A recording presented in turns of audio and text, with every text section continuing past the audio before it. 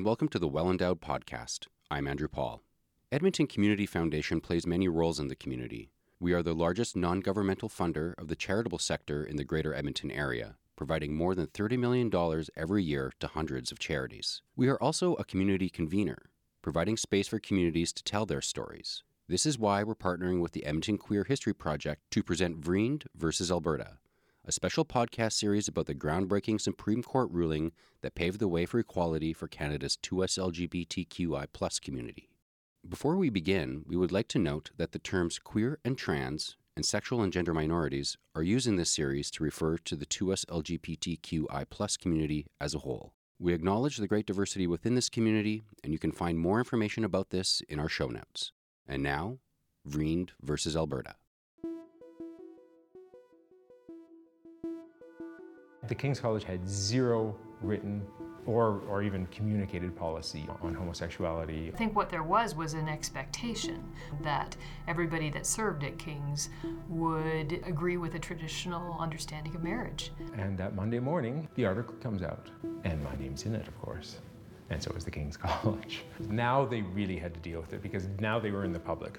The college board and president demanded that he resign. And it's sort of shocking that we ended up firing Delwyn, which was wrong. It was just simply wrong to fire him.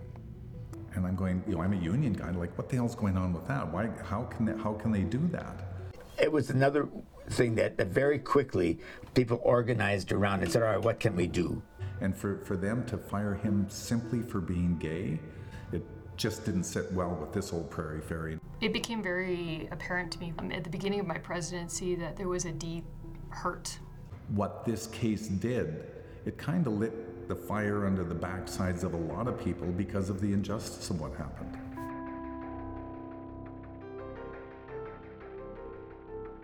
Welcome to episode 2 of Vriend versus Alberta. This series is produced by Edmonton Community Foundation and the Edmonton Queer History Project. I'm your host, Darren Hagen. In the previous episode, we learned how the creation of the Canadian Charter of Rights and Freedoms laid the groundwork for activists to begin pressing for progressive reform in Alberta. The Alberta government's refusal to include sexual orientation in its Individuals' Rights Protection Act, IRPA, or IRPA for short, made it one of the few remaining provinces not to include the queer and trans community in its human rights legislation. While the rest of Canada's queer population was beginning to enjoy an expansion of equality, the Alberta Conservative government continued to stonewall any efforts to prohibit discrimination based on sexual orientation. Queer Albertans were still being actively discriminated against, facing the risk of being refused basic services, including housing and employment, simply because of who they loved. The worst part was that there was no legal recourse to address this discrimination. However, the creation of the Charter presented a new tool for change. All that was needed was a cause to rally behind, an injustice that could be used to launch a challenge to the exclusion of sexual orientation from the legislation in Alberta. That injustice would take place on January 28, 1991, when a laboratory coordinator employed at the King's College would be fired for being gay. This man was Delwyn Vriend. This chapter begins with Delwyn's coming out story. There were 3 of us in the class that were not into sports, and we would play with the girls and be on the swings and didn't like the intramural sports, and always in trouble with the grade 6 teacher because of that. And he actually kept us in after school once, and it was obvious that he was concerned that we were gay. This was when we were supposed to have our sex education, and he did not. We were the only class that he never gave sex education to because he was not comfortable dealing with us. He kept us in after school and he said, look, boys play football, boys play soccer, girls do skip rope, you need to be doing boys things. And I mean, it was very obvious that we weren't good boys. Interestingly enough, my dad also taught at the same school. So my dad taught grade 5, this was in grade 6. I was devastated. We always took the walk home together. I was devastated because I knew that he had talked to my dad about this, and we got home and I was not going up to dinner. I went down to my bedroom in the basement and I stayed there. And my dad came by a little bit later that evening and said, Dylan, look, I know what's gone wrong, or what's gone on. It's not a problem with me. You do what you do. I don't agree with your teacher. You're good. You don't have to worry about it. He was really good with it. He was excellent as a father that way. He could separate school and home and do that. So, but yeah, already grade 6, I knew that other people were becoming aware that I might be gay. And grade 7, 8, 9, there was always the jock kid in the class that that me and the girls would always be flirting with. But then, you get to high school and this is a different class again, and sort of back in the closet and a little bit more careful. And then off to university. My first year of university was at the King's College, and you just sort of getting used to a new world. And then I go to Michigan, to another Christian college in Michigan, a very conservative Christian Reformed Church college. The 3 hell years of my life, I hated them. And I stay in the closet. I mean, I knew guys that, they were obviously gay. I was not comfortable enough. I was not out. By that time, I at least knew the word gay. I could identify as being gay as opposed to just being attracted to other guys. And I know that there was at least one guy that was trying to date me, and in my head, I had to come out to my parents first, because if they found out in any other way, that would just be devastating. And I had always thought, I got to tell them before I turned 21. And I didn't manage. I was a little bit disappointed, but I did finally tell them. I gave them a phone call, and then chickened out. I said, no, I'm sorry. Well, I'll talk another time. So my dad was like, come on, Dylan, you obviously have something you want to talk about. And then they said, was it, have you done something wrong? Are you in trouble? Did you kill someone? It's like, no, it's nothing like that. Okay, fine. Yeah, I'm gay. And my dad said, no. And he was immediately, well, that's not a problem. We love you, whatever. One of my mom's first questions was, you're not going to start dressing differently, are you? But they were immediately quite accepting. So that was a huge weight off my back. And I actually went out I couldn't sleep that night. I was just so high from like, I'm finally out. I was working at the King's College at the time. I had probably just started at the King's College. The King's College had zero written or even communicated policy on homosexuality. That they in fact developed after they found out that I was gay. Then they wanted to come up with a policy, and then they wanted me, of course, to sign up to that policy after the fact. Melanie Humphreys is the current president of King's University.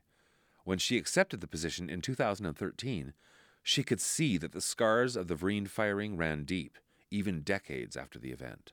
So as far as I know, there wasn't an actual policy, which is difficult when you think about, okay, we're releasing somebody. But I think what there was an expectation, which is almost even more difficult. There was an expectation that everybody that served at King's would agree with a traditional understanding of marriage.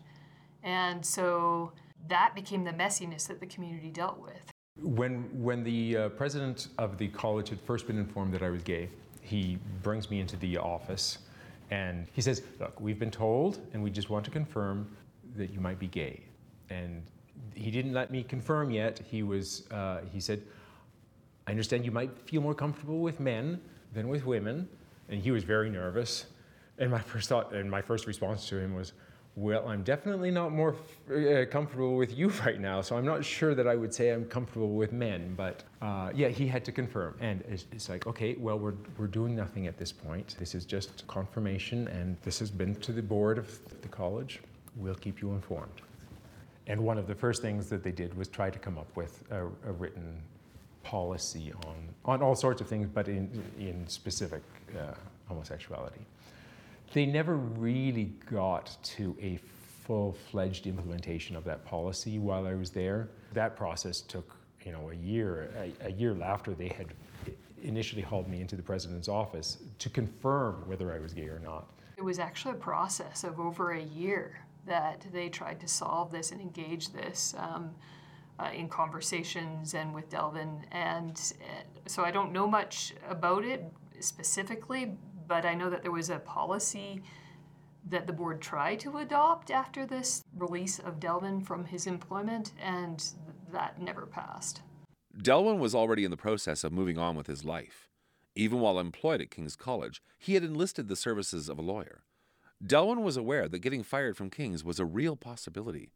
He also knew it could be an opportunity to challenge an unjust and homophobic system, and wanted to be prepared. He was becoming more involved in Edmonton's queer activist community, including working at the Gay and Lesbian Alliance, known as GALA, alongside a man who had become a prominent and effective voice for queer and trans Albertans, a man whose own activism began with an event that changed the course of his life forever. In 1981, the police raided the Pisces Health Spa in Edmonton, Alberta. This was possibly the largest mass arrest in Alberta's history. 60 gay men were arrested and faced criminal charges. One of the men who was unjustly arrested that night was Michael Fair. Michael would later become Edmonton's first openly gay city councillor. GALA, which was a gay and lesbian awareness group, which I was a key member along with a couple other people kind of helped organize and run. And we were a political group. We were interested in getting things done from a political side. We held a conference at the hotel by the former downtown airport. And as part of that conference, we had a number of sessions. We pulled in a couple of people from elsewhere as keynote. But we wanted to do a session about parents, with parents of somebody who was gay or lesbian. And Delwyn Vriend was a member of our group. And Delwyn said, I think my parents would do that. So he went ahead, and his parents agreed to do a session about what it's like for parents of somebody that's gay.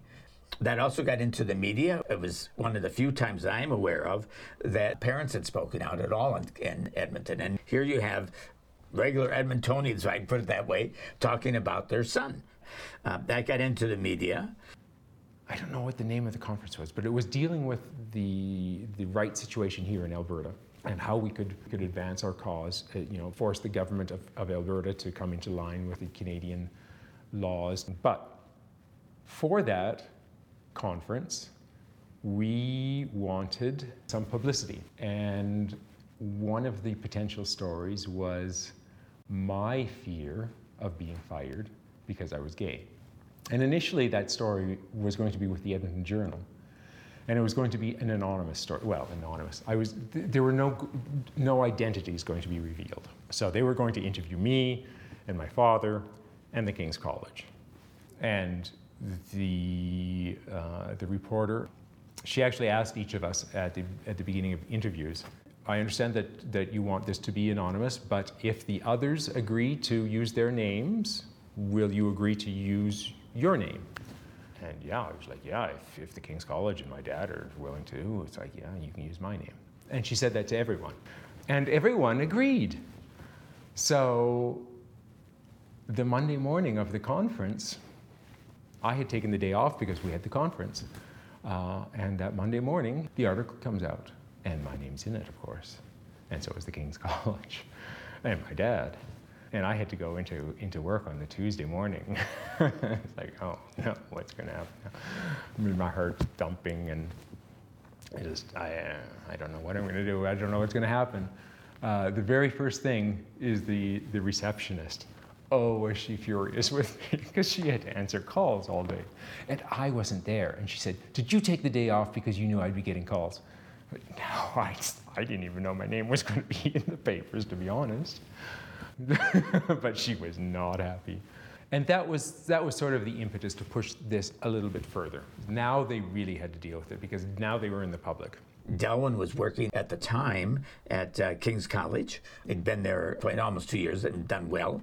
But ultimately, the college board and president demanded that he resign. I received a call into the president's office on a Monday morning, and he called me and my boss in and sat us down and presented me a paper. He said, we'd like you to sign this. And I'm reading it. It's a letter of resignation. It's like, I'm not going to sign this. Why would I sign this? Well, if you don't sign it, your contract will be terminated as of noon today. Well, I'm not signing it. Okay, well, at noon today, you're fired. So they fired him. I knew Delwyn quite well, worked with him on this group, our group quite well. It was a wonderful fellow, and this was just devastating that they'd fire someone like him. But there was no protection for someone like him. The college could do that, and they were clear that's the reason they were getting rid of him, and there was no recourse. Joachim Seger worked at King's College at the time that Delwyn was terminated.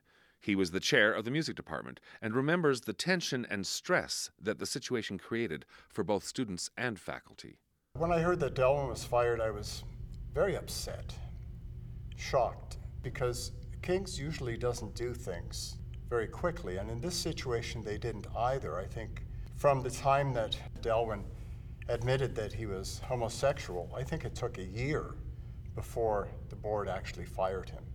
They really struggled with whether or not they should fire Delwyn. And there were many on the board, I think, who were vehemently against it. And I even heard that some board members resigned from the board because of it.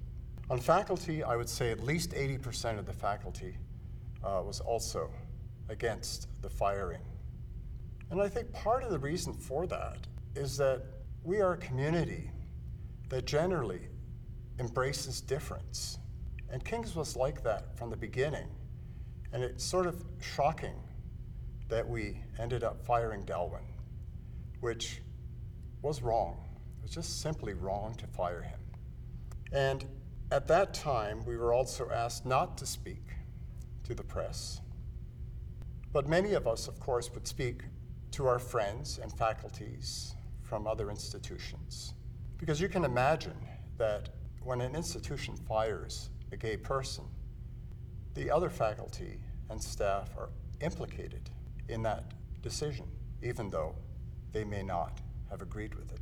It was unbelievable. He was someone who had a decent job, a really nice fellow, active, smart, and fired from a job he wanted and was doing well because he was gay.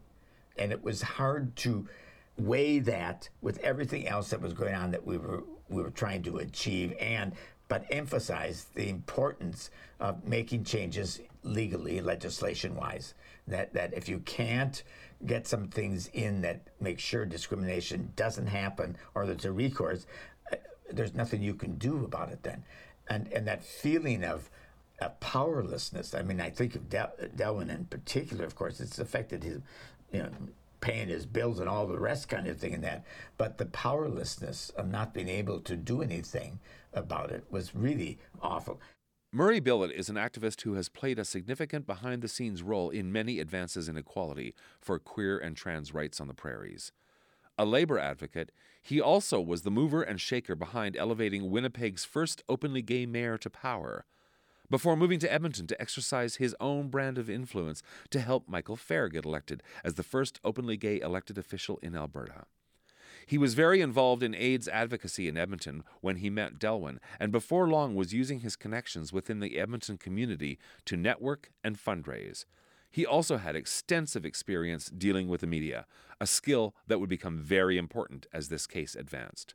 How I ended up working with Delwyn was at HIV Edmonton. It was called the AIDS Network when I first moved here in 1990. Delwyn had been fired from King's College, and I was on the board of directors of HIV Edmonton at the time. And Delwyn explained to me that he'd been fired for being gay. And I'm going, I'm a union guy, like, what the hell's going on with that? Why? How can they do that? So with that, met Delwyn, and I'm going, my God, we've got to do something about this. It was another thing that very quickly people organized around and said, all right, what can we do? Kind of thing. Is there any opportunity to do something? And also whether Delwyn was interested in doing anything. This was about him. And a very careful thinking of wanting, if we did something, that Delwyn was comfortable with it and that he was willing to do that. So the group, and I was a bit a part of it, but by this time, other people were leading on this. You couldn't have met a more solid young man, professional young man, thoughtful, all about family, all about friends. And that's the part that really got me going. He's the kind of guy that just should never get fired for any reason. You know, he's a compliant, consistent, professional kind of guy. And for them to fire him simply for being gay, I just found outrageous. You know, when somebody of that caliber gets released for that particular reason, it just didn't sit well with this old Prairie Fairy, and it got me going, and that's partly what this case did. It kind of lit the fire under the backsides of a lot of people because of the injustice of what happened. Of course, by that time, I'd already for a couple of years been seeing a lawyer every once in a while just to keep touch. We knew that this was eventually going to happen. So we would keep touch. Where if this happens, what do I do? If this happens, what do I do? He had me keep a little journal of all the meetings that were taking place, so that we had a complete record of what was happening, because we were not so convinced that the King's College would be this stupid. But the King's College was very clear that the reason they were firing me was because I was gay. The stage was set for Delwyn and his budding team to begin their journey toward equality. The first step would be to file a complaint with the Alberta Human Rights Commission. Meanwhile, the faculty and student body at King's College were trying to make sense of the college's decision to fire Delwyn. As Joachim Seger explains, it was shocking to many, as it was no secret that King's had several faculty and students who are also part of the queer and trans community. I just couldn't understand why King's, with the way we see life, and even our Christian convictions, would come to the conclusion that this is what we would have to do. The faculty was also very upset, and several faculty went to speak with the president and went to the board and tried to get the board to rescind their decision to fire Delwyn. So there was certainly action on the part of faculty. The students, I think, were confused and certainly upset, especially, I would say, in the area of music, which I can only really speak for, because we did have gay students who were singing alongside heterosexual students in the choir, for example. And so it made it very uncomfortable for the students to know how to deal with that.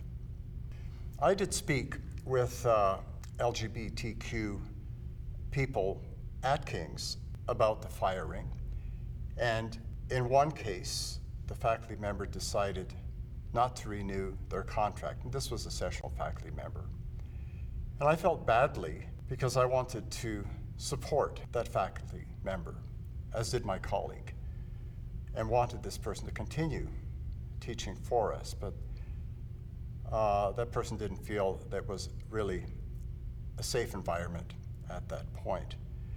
I also spoke with professors in other institutions, and in one case asked one of the profs to do a presentation at King's, and that prof refused to do so because we had fired Delwyn. And so I think there was backlash, which was very difficult for the faculty at King's, who by and large supported Delwyn and supported our homosexual brothers and sisters. It became very apparent to me, really clear at the beginning of my presidency, that there was a deep hurt that was still resident in the community related to the Vriend case, but a lot of shame actually surrounding it. And part of that is the King's University is very much a university that sees itself helping to build a more humane, just, and sustainable world. And in very real ways, we feel like we failed. In that, we failed Delwyn, and we failed in that vision. So I think that shame is something I encountered from the start. And so that was one of the things that became a real key to how do we address this? Do we talk about it? How do we talk about things that are really difficult? And what kind of things do we want to see change? Later in the series, we will revisit the current state of affairs at King's College, now King's University, and hear about the changes that have occurred as it evolved into a more inclusive and modern institution. But before that, the rest of Delwyn's story. In the next episode, Delwyn and his legal team take their first steps towards justice, or so they thought. Coming up on the next episode of Vriend versus Alberta. The only avenue that Delwyn had was to file a human rights complaint. How can a government direct a supposedly independent agency tasked with human rights not to investigate certain human rights? They said, we can't accept this complaint because the words sexual orientation are not included in the legislation. It was not a popular case. Lawyers were not banging down the doors to take on this case. And that its same name kept coming up again and again and again, Sheila Greco. Sheila Greco. Sheila Greco. And went home and that evening sent her a note, sent a small check because there was no money for this appeal. I think I phoned him and I said, I need you. I don't need your money. I need you to come and help us. I barely knew where the courthouse was. Clearly, I was the wrong person for this job. Another thing you learn, if equality means anything, it means that people have the right to be protected against hatred, and there should be no exceptions to that. This episode of Vriend versus Alberta is produced by Edmonton Community Foundation and the Edmonton Queer History Project. It was written, directed, and hosted by Darren Hagen, and it was edited and chase-produced by Andrew Paul. In this episode, you heard the voices of Delwyn Vriend, Melanie Humphreys, Michael Fair, Joachim Seger, Marie Billett, Doug Elliott, Doug Stollery, and Sheila Greco. The music in Vriend versus Alberta is written, composed, and recorded by Darren Hagen. Many thanks to our sound operators, Ariana Brophy and Andrew Paul. We'd also like to thank our production assistants, Joanne Pierce and Graham Loomer. Special thanks to Doug Stollery, Cambridge LLP, Cindy Davis, the Edmonton Public Schools Archives and Museum, and the King's University. You can learn more about Edmonton Community Foundation at ecfoundation.org and check out more queer history by visiting the Edmonton Queer History Project at edmontonqueerhistoryproject.ca.